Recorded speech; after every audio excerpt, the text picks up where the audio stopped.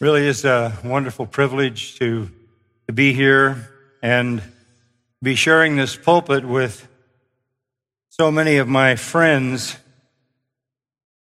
so many faithful preachers of the Word of God, pastors, theologians, spiritual leaders, and everybody on the schedule is, from my viewpoint, a dear friend and a treasure to the Church of the Lord Jesus Christ. So I'm really honored to be able to share this pulpit with them.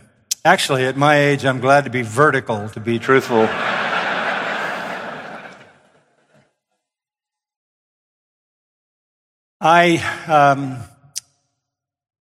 Normally in my life, I have a short time for preparation.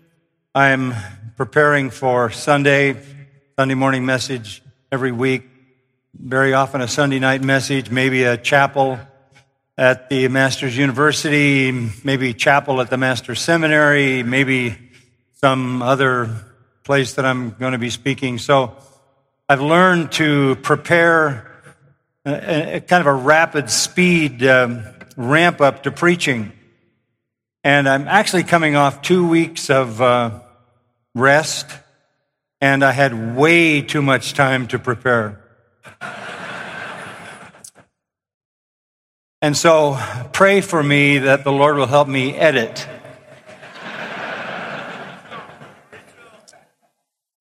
But I want to begin by having you open your Bible to John chapter 4. And we're going to look at the Bible a lot, so I want it right there where you can see it. I want to read, to begin with, the account of the woman at the well in Samaria. And then we want to talk about a lot of Scripture. We've been saying that worship is built on, based on, informed by the Word of God. And so I want to load you up with pertinent portions of Scripture. Chapter 4 of the Gospel of John, reading from the New American Standard. Therefore, when the Lord knew that the Pharisees had heard that Jesus was making and baptizing more disciples than John, although Jesus himself was not baptizing, but his disciples were, he left Judea and went away again into Galilee. And he had to pass through Samaria. So he came to a city of Samaria called Sychar, near the parcel of ground that Jacob gave to his son Joseph. And Jacob's well was there. So Jesus, being wearied from his journey, was sitting thus by the well. It was about the 6th hour. There came a woman of Samaria to draw water. Jesus said to her, "Give me a drink." For his disciples had gone away into the city to buy food. Therefore the Samaritan woman said to him, "How is it that you, being a Jew, ask me for a drink, since I am a Samaritan woman? For Jews have no dealings with Samaritans." Jesus answered and said to her, "If you knew the gift of God and who it is who says to you, 'Give me a drink,' you would have asked him, and he would have given you living water." She said to him, "Sir, you have nothing to draw with, and the well is deep. Where then do you get that living water? You're not greater than our father Jacob, are you, who gave us the well and drank of it himself and his sons and his cattle?" Jesus answered and said to her, "Everyone who drinks of this water will thirst again. But whoever drinks of the water that I will give him shall never thirst. But the water that I will give him will become in him a well of water springing up to eternal life." The woman said to him, "Sir, give me this water, so that I will not be thirsty nor come all the way here to draw." He said to her, "Go call your husband and come here." The woman answered and said, "I have no husband." Jesus said to her, "You have correctly said, 'I have no husband,' for you've had 5 husbands, and the one whom you now have is not your husband, so you have said truly." The woman said to him, "Sir, I perceive that you are a prophet. Our fathers worshipped in this mountain, and you people say that in Jerusalem is the place where men ought to worship." Jesus said to her, "Woman, believe me, an hour is coming when neither in this mountain nor in Jerusalem will you worship the Father. You worship what you do not know. We worship what we know, for salvation is from the Jews. But an hour is coming, and now is, when the true worshipers will worship the Father in spirit and truth. For such people the Father seeks to be his worshipers. God is spirit, and those who worship him must worship in spirit and truth. We'll leave the narrative at that point. This is the first announcement by the Lord Jesus in his ministry that he is the Messiah. He says that, verse 26, I who speak to you am he. He introduces himself as the Messiah in a discussion about worship. Even the Samaritan woman understood how foundational worship is to any relationship to God. She defined her desire for a relationship to God, a right relationship to God, as worship. She wanted to know where, and now she wondered if this might answer the question, who? Salvation is always a conversation about worship. We are the true circumcision, Philippians 3:3, who worship in the Spirit of God and have no confidence in the flesh. We are true worshipers. Now, before we say a few things about the discussion of worship, I want to back up with you. Any consideration of worship has to go way back. How did this Samaritan woman, with only the Pentateuch in her religious background, the Samaritans only accepted the Pentateuch, how did she know that a relationship with God was defined as worship? Well, she would know that because she would know Exodus chapter 20 and verse 7. Do you remember this commandment? You shall not take the name of the Lord your God in vain, for the Lord will not leave him unpunished who takes his name in vain. That's negative, but that lays out very clearly the responsibility of any human being before God to make certain that he or she never takes the name of the Lord in vain. In Deuteronomy chapter 6, familiar portion, verses 4 through 6, we read this, Hear, O Israel, the Lord is our God. The Lord is one. You shall love the Lord your God with all your heart and with all your soul and with all your might. These words I am commanding you today shall be on your heart. Pentateuch is clear. On the negative side, do not take the name of the Lord in vain, or you will not be guiltless. You will not be unpunished.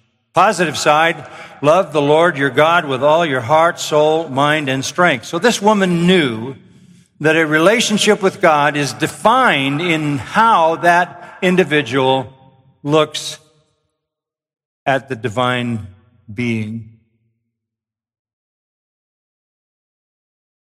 I don't know that evangelical Christianity today defines salvation as worship.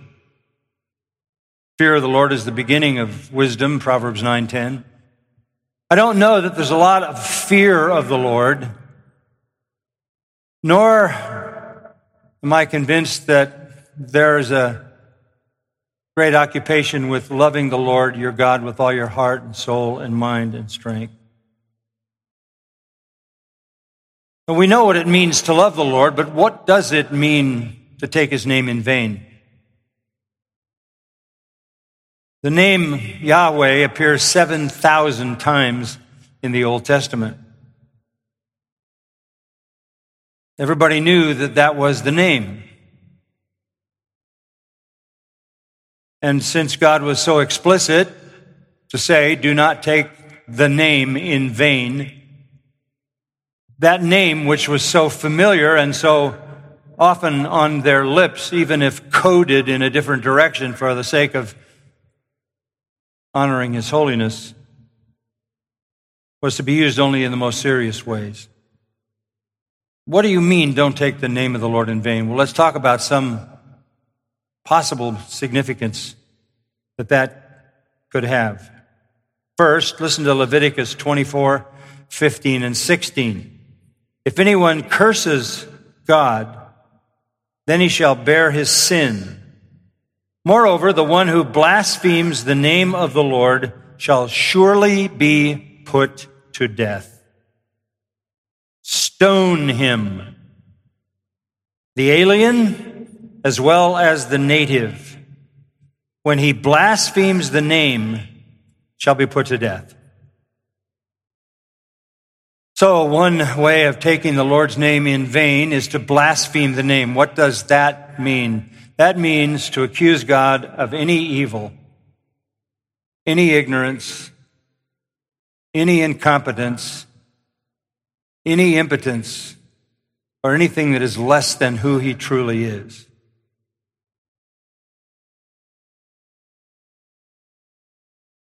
To declare that God is not who he reveals himself to be. That is a form of cursing God. And that is normally done because people are bothered by the biblical revelation of God. So they would like to determine that God is not nearly as harsh about sins and immorality as some things in the Bible may appear to make him sound. So they want to say that God is more tolerant of sin.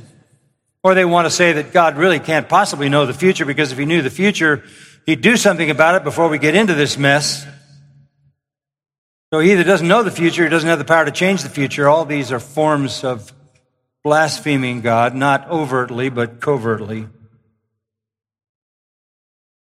Leviticus 19 adds another way that the name of the Lord can be taken in vain. You shall not swear falsely by my name, as to profane the name of the Lord your God. I am holy.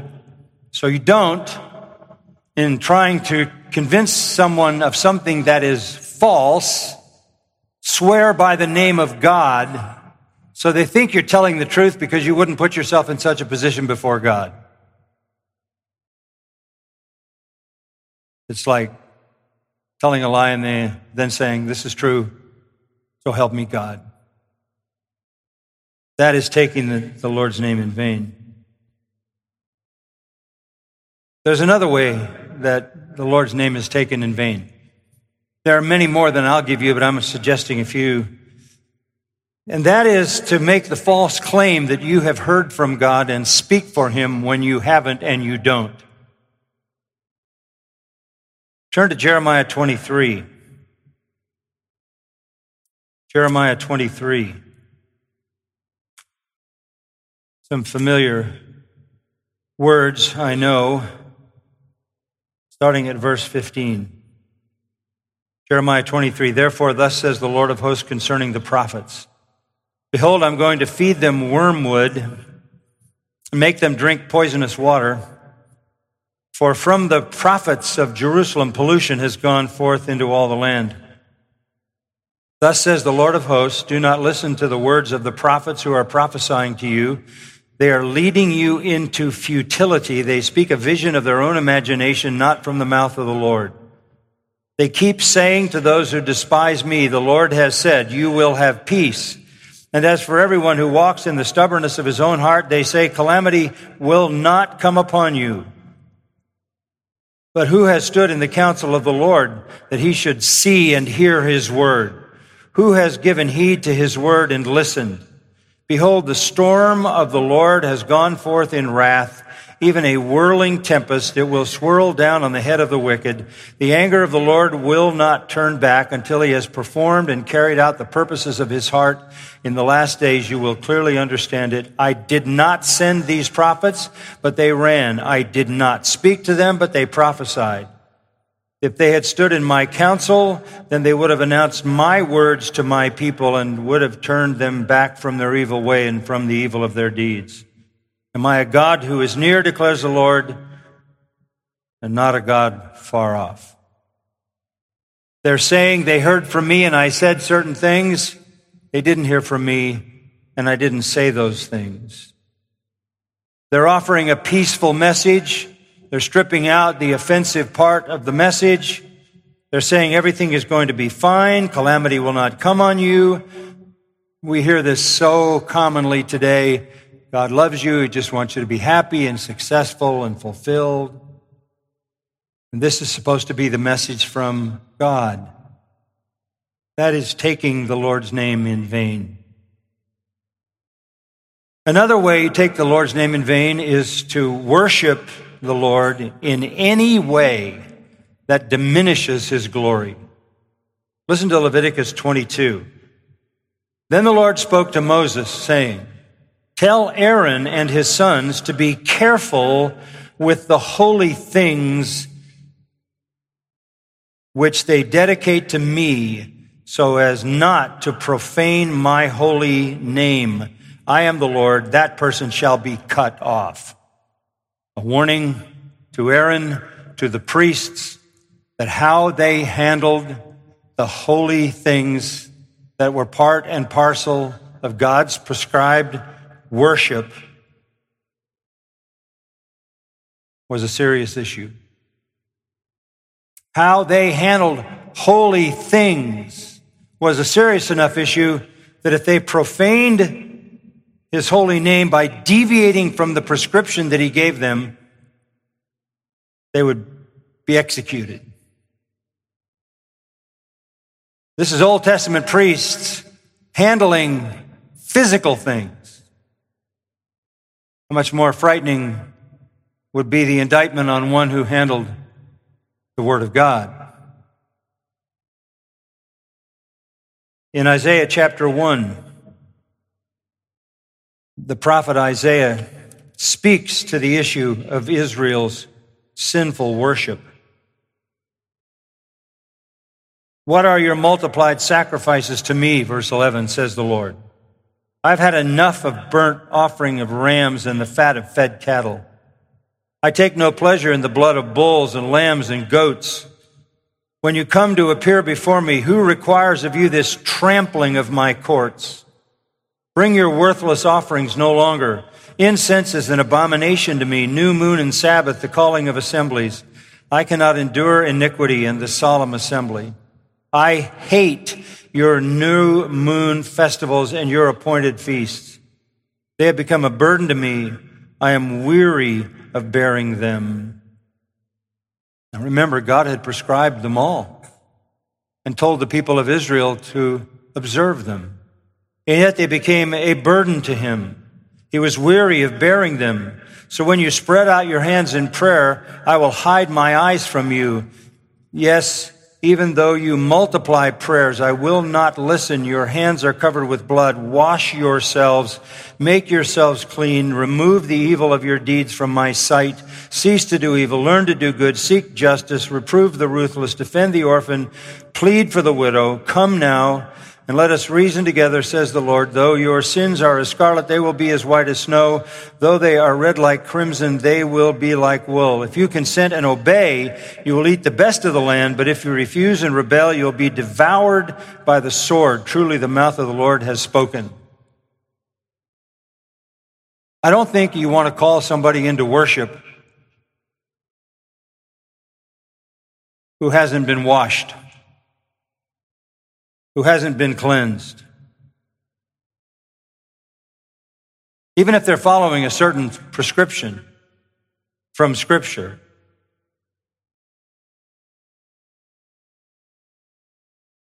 If their hands are covered with blood, speaking of sin, they need to be washed. They need salvation.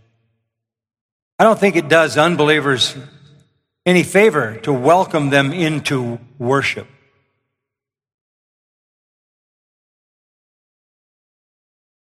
They cannot worship a God they do not know, do not love. Prophet Amos in chapter 5 said, "Stop your songs. Your hearts aren't right. Stop your songs. I don't want to see your festivals. I don't want your prayers. I don't want your offerings. I don't want the animal sacrifices. I don't even want your music. Your hearts aren't right." The Old Testament ends in the book of Malachi with indictment, chapter 1 of Malachi, that is biting into the apostasy of Israel again, as Malachi says these familiar words: "You are presenting defiled food upon my altar, but you say, 'How have we defiled you?' In that you say the table of the Lord is to be despised." You're bringing an offering that is less than the best. And later in that chapter, he says, "You offer not the best of your lambs or the best of your animals, but the least." You take the name of the Lord in vain anytime you diminish his holy glory, and particularly in an act of supposed worship. What does in vain mean? Well, basically, it means for nothing, right? For nothing. So to take the Lord's name in vain would be to cheapen it, to reduce it to insignificance, to reduce it to nothing, to make it frivolous, to make it shallow, to make it superficial, to empty it of its glory. Don't ever do anything that diminishes the glory of God while naming him. Of course you don't blaspheme and curse him.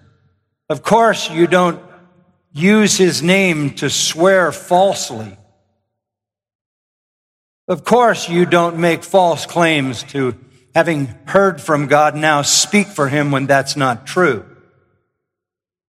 But neither do you in your worship do anything that diminishes his glory.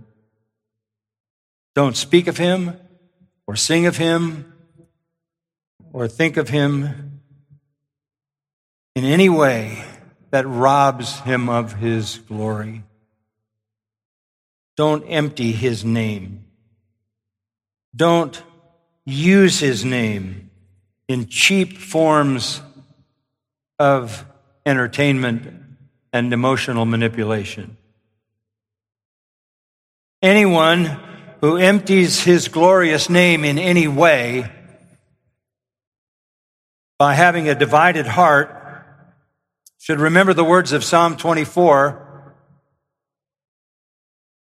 If you want to enter the holy hill and worship, you come before God, you must have clean hands and a pure heart. And if you don't, you are in grave danger. I think it's safe to say nothing is more glorious than worship, the worship of God's people, and nothing is more dangerous than false worship. Everyone who cheapens, empties, diminishes the holy name of God, everyone who expresses only external, ceremonial, formal, or informal forms of worship without having been washed and sanctified and without having clean hands and a pure heart has taken the name of the Lord in vain and is not guiltless. 1563, the Heidelberg Confession said, "We must see the holy name of God only with fear and reverence, so that we may rightly confess him, call on him, and praise him in all our words and works." End quote. This is what is missing today, sadly, tragically missing, is this rich, deep, thorough truth concerning God. We take our Lord's name in vain when we think less of Him, when we know less of Him, when we love Him less, we take His name in vain. The reality is, folks, we all fall short, don't we? I know Jesus clarified the Ten Commandments by saying if you've committed adultery in your heart, it's just the same as breaking the commandment. If you hate, it's just the same as breaking the commandment to murder. And we have all, honestly, we have all violated the command, do not take the name of the Lord in vain. You will not be guiltless. Can I say it this way? You can thank the Lord that Jesus died on the cross and paid the penalty for all our corrupt worship.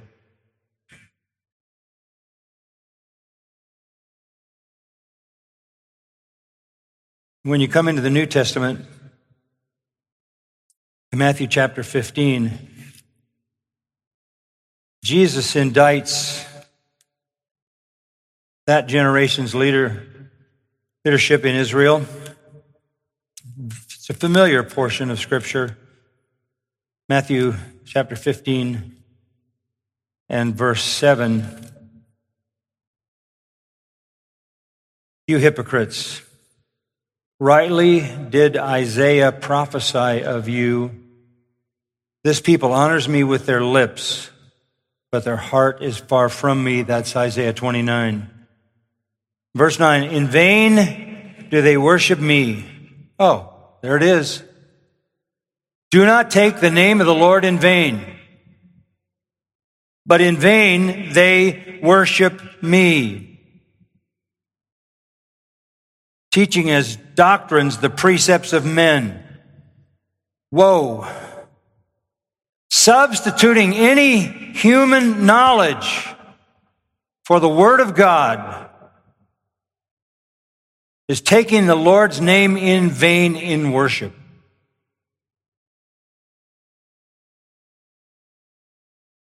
This was such an awesome burden to bear for the reformers that they came up with a term that you should be familiar with. It's the regulative principle. You've heard of that. The regulative principle.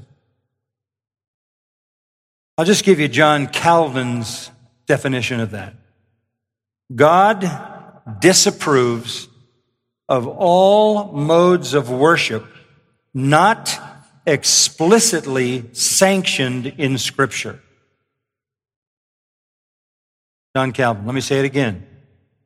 God disapproves of all modes of worship not explicitly sanctioned in Scripture. Therefore, true worship rises out of a knowledge of Scripture, right? The regulative principle simply says worship the way God wants to be worshiped. Scripture is the revealed will of God. He has told us in His Word how He wants to be worshiped, how He deserves to be worshiped.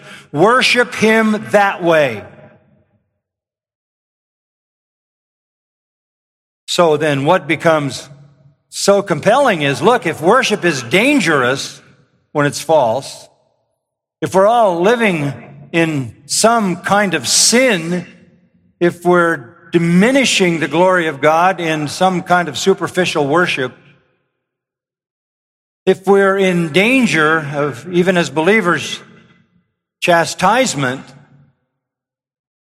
and we can remedy that by doing what God wants us to do in worship, then all we would ask is, where do I find that? And it's revealed in Scripture. That's why I said earlier in the Q&A today that People playing instruments are not the worship leader. The worship leader is the preacher, because he is giving people the revelation of God, an understanding of the revelation of God, so that they know how God desires to be worshiped. I couldn't care less what an unbeliever wants in a church service. That is the last thing that I could care about.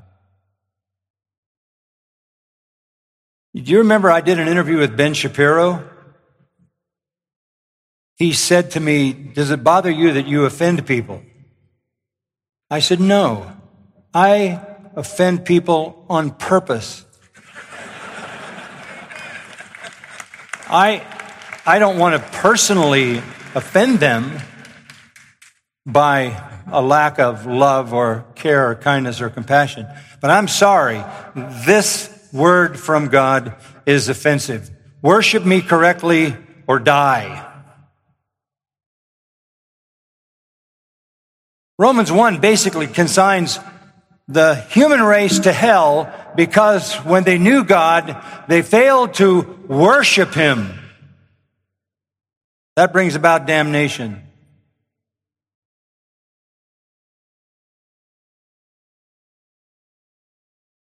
The history of the church has corrupted worship in a formal way, external, ceremonial, emptying God of the love of the heart that He deserves. The contemporary church has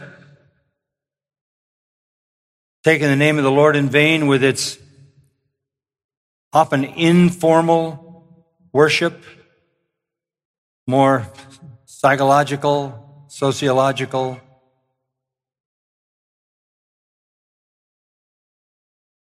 And put itself in jeopardy, I think. A lot of fake worship. I will give you just a definition. True worship is any and every expression of obedience, praise, honor, adoration, and gratitude offered to the true God by a regenerate soul who knows the truth about God and loves Him. The Psalms are the hymns of the redeemed. They're not the hymns of the unredeemed. They're the hymns of the redeemed. Psalm 45:1 expresses worship as my heart bubbling over. And as Vodi pointed out to us in the last session, in the New Testament, we speak to ourselves.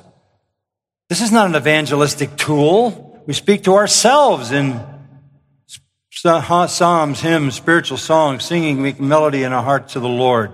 Our music is to the Lord. It's not music from the stage to the audience. It's music from the saints to the Lord.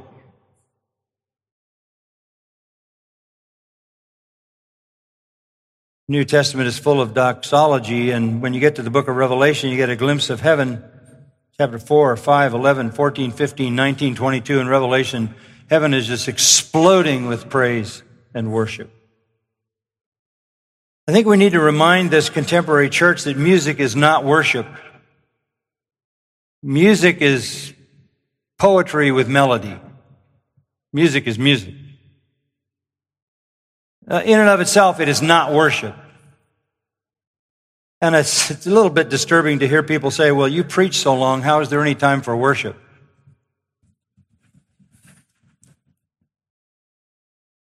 And my answer would be, your sermons are so short, how does anybody know what worship is?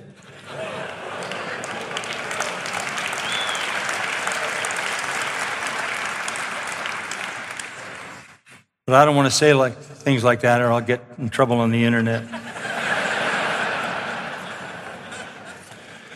So, that was just a few thoughts, and now I'll get to my text. So turn to John 4.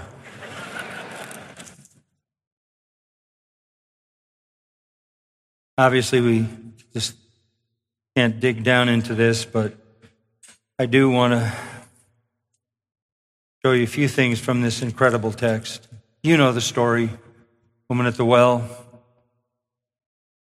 And in these verses from verse 20 to 24, we have some of the key elements of worship. Number one, the author and initiator of worship. The author and initiator of worship. So important.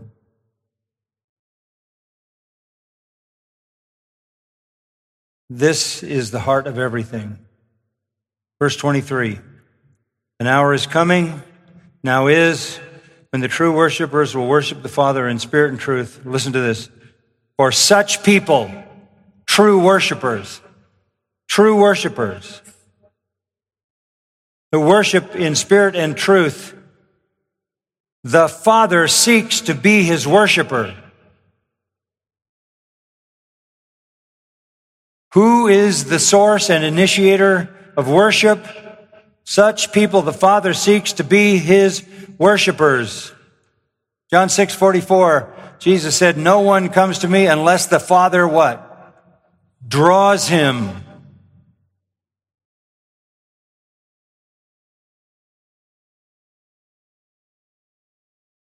The Father.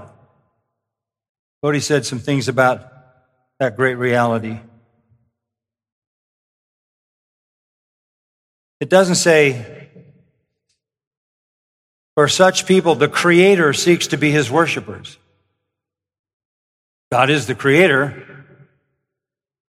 but that doesn't come across with near the richness that identifying him as a father does. And by the way, he's identified as Father 3 times in those few verses there. This is the foundation of all truth regarding God. All truth regarding God. This is the heart of all understanding of salvation. This is the heart of the gospel. It is that God is a Father. That is, God is eternally in a love relationship with other persons. This is not Allah.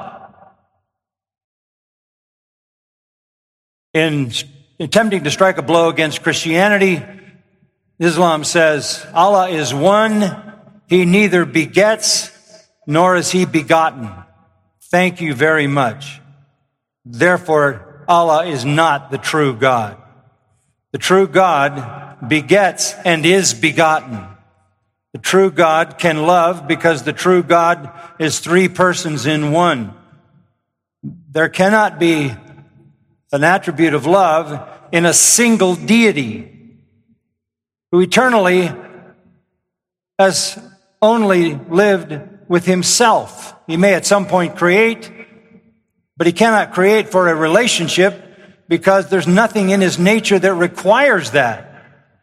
And that is why in Islam there is no such thing as love from God. We have a God who is first and foremost the Father. The Father who loves His Son and is loved by His Son. The Father who loved the nation, Israel. Father who, out of love, chose Israel. A Father who, out of love, continues to choose His own eternal family. The true God is set apart from every other false deity. That is why it's so foundational for us in the New Testament to hear that God so loved the world. That's what's behind everything.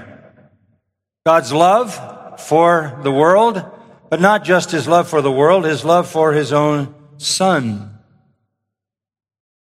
We see this magnificently in the Gospel of John where you are. If you look just a couple of things quickly over to chapter 14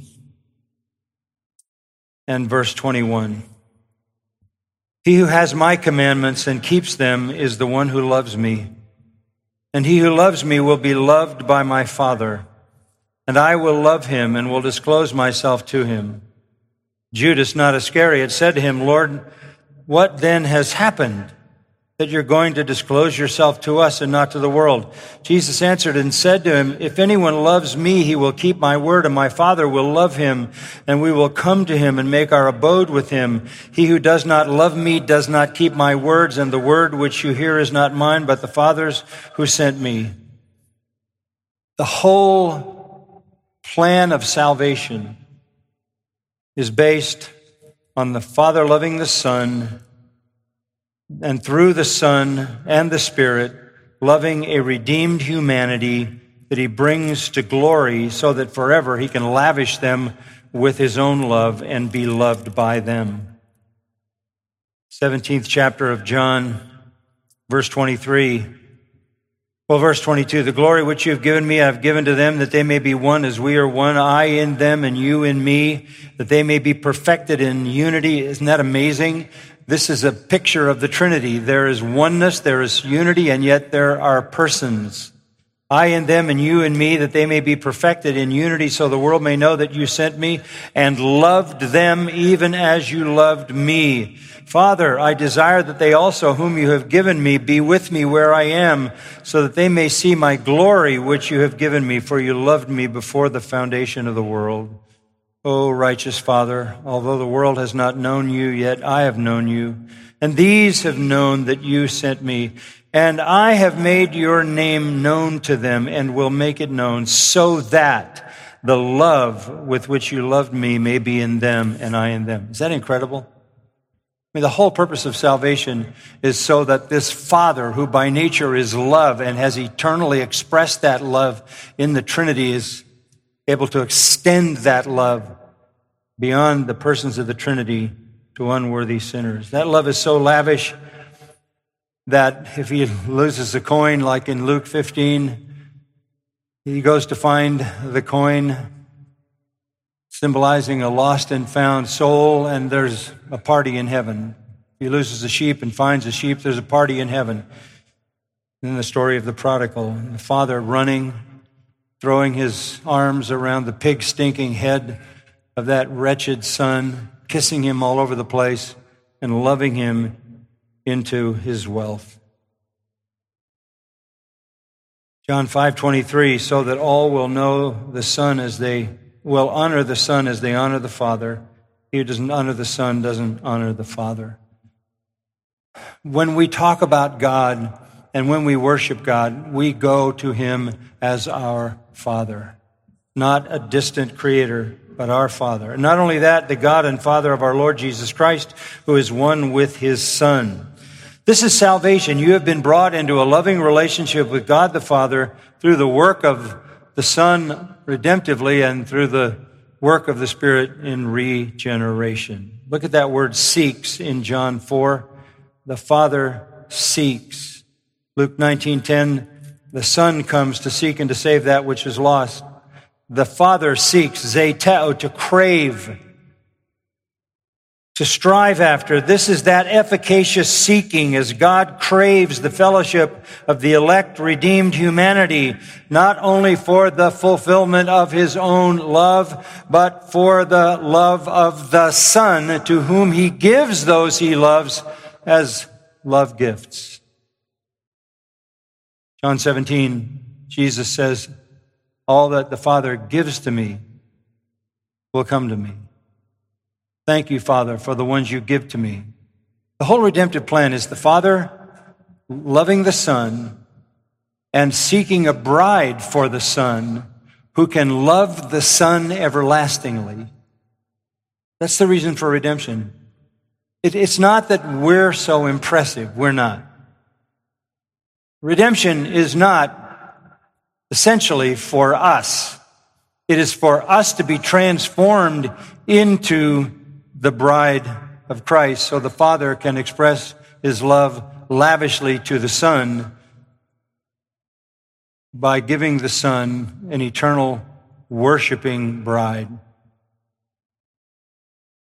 all about relationships. Father is gathering us. In Ephesians 1, you might not have thought of it in this sense, but listen now to these words. Blessed be the God and Father of our Lord Jesus Christ, who has blessed us with every spiritual blessing in the heavenly places in Christ, just as he chose us in him before the foundation of the world, that we should be holy and blameless before him. Then this, in love he predestined us to adoption as sons through Jesus Christ to himself, according to the kind intention of his will, to the praise of the glory of his grace, which he freely bestowed on us in the beloved. In him we have redemption through his blood, the forgiveness of our trespasses, according to the riches of his grace, which he lavished on us in all wisdom and insight. The whole point is that God loves. God is love. That love existed eternally in the Trinity and was extended through the work of redemption to unworthy sinners who are given to the Son as a bride, who will forever praise and glorify him. That's the source of worship. The initiator is the Father. Quickly, the object of worship. Oh, same. You worship the Father. Verse 21. The woman says, where is it? In this mountain or Jerusalem where you worship the Father?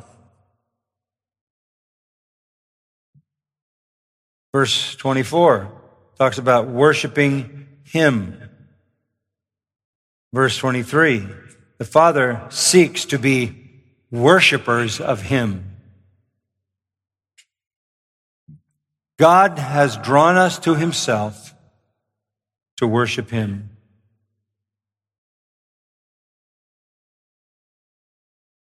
He is not only a Father, just quickly, he is a Spirit, verse 24. Really important, Colossians 1:15, he's the invisible God. As Stephen said in Acts 7, the Most High doesn't dwell in houses made by human hands. As the prophet said, heaven is my throne and the earth the footstool of my feet. What kind of house will you build for me, says the Lord? Or what place is there for my repose? Was it not my hand that made all these things? Verse 20, our fathers worshipped in this mountain, the woman says. Mount Gerizim. You people, the Jews, say in Jerusalem is the place where men ought to worship.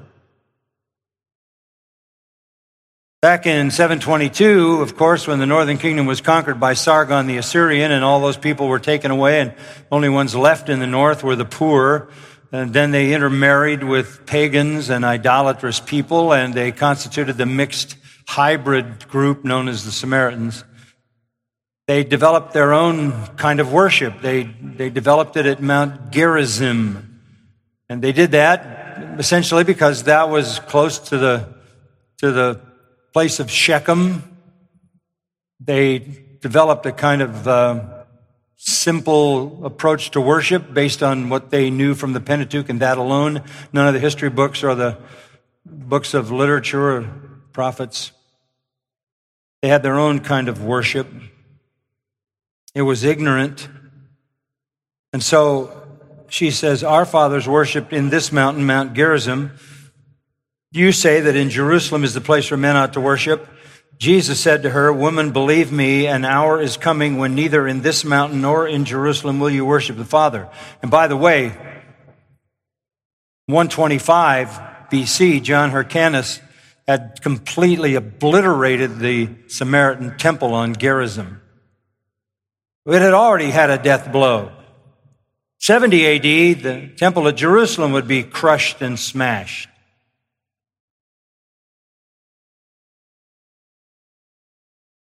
So, where do we go?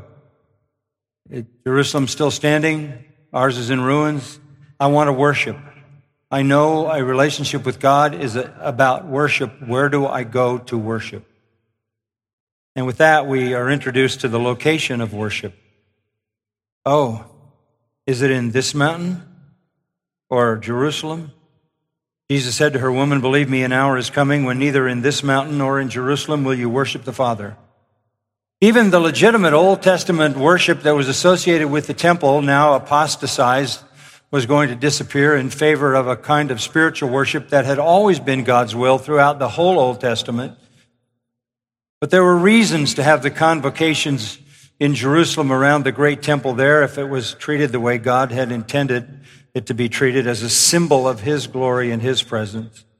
But the time was fast coming, he says, when you're not going to worship in this mountain or in Jerusalem.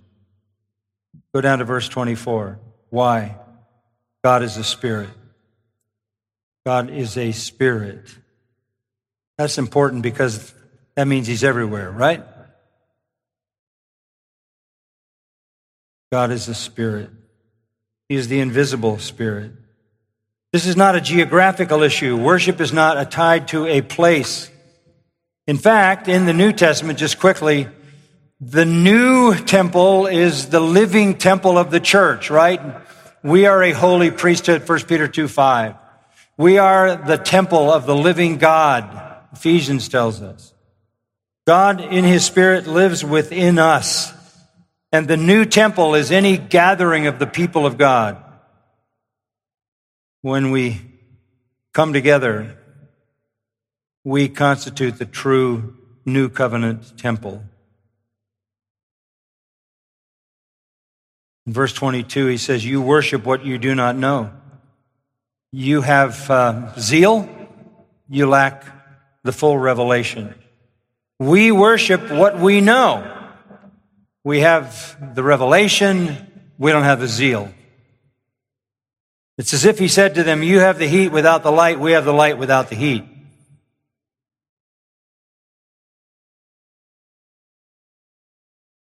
But God wants to be worshiped. Verse 23, here's the nature of worship. Final point, the nature of worship in spirit and truth. And I think simply stated, that would be to say, in the human soul, from the heart, and with the truth, the knowledge of the true revelation that God has given in Scripture. Verse 24, those who worship Him must worship in spirit and truth. Let's go back to where we started. It's wholehearted, whole-souled, loving worship of God in the fullness of the revelation that gives Him all the glory He deserves. One of the greatest legacies that's been given to us in the musical part of our worship, which is just one aspect, is hymns.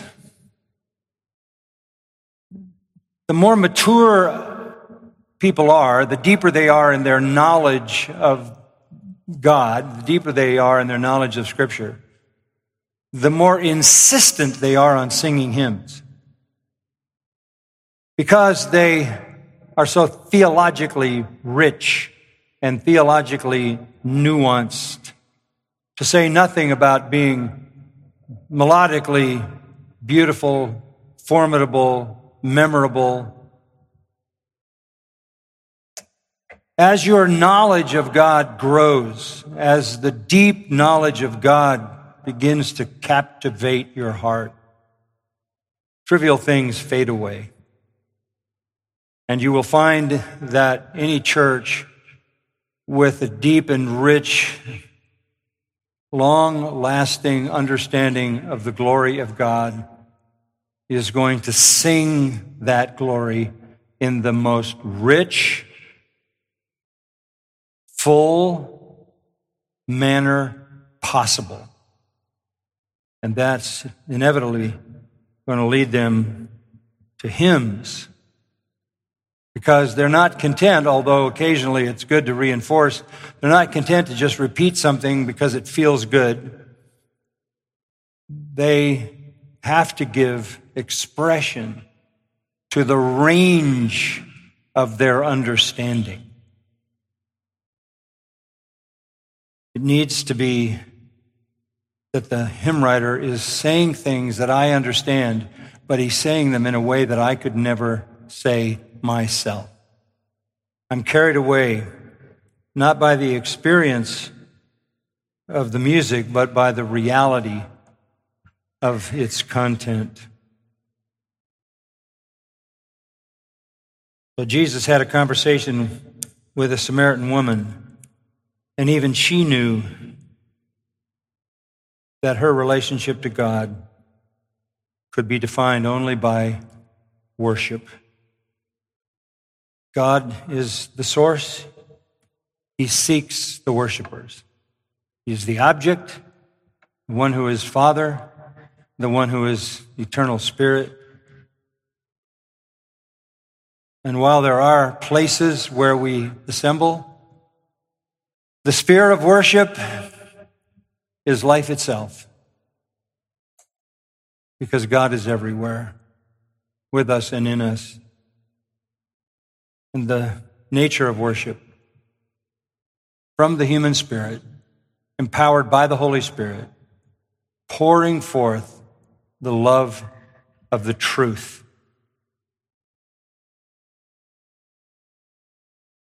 That's the worship the Father seeks. Father, thank you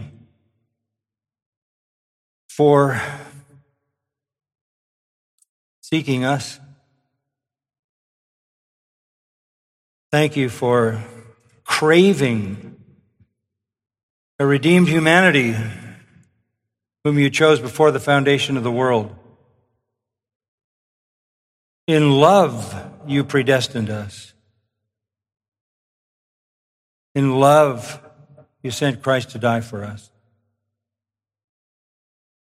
In love, you gave us your Spirit so that he might shed love abroad in our hearts. And we might be marked by the fruit of the Spirit, which is love. Thank you that you have revealed yourself to us. And the purpose and point of knowing about you is so that we might love you with all our heart, soul, mind, and strength. Even when we were yet sinners, Christ died for us because you loved us. You loved us. You love us still in our unworthiness. We want to love you in your worthiness.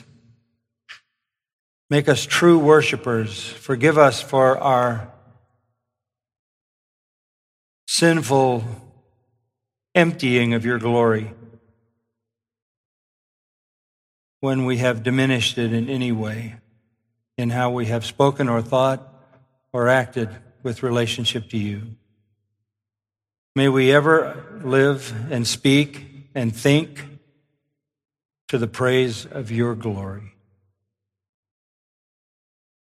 By the power of the Holy Spirit, in the name of Jesus, we ask these things. Amen.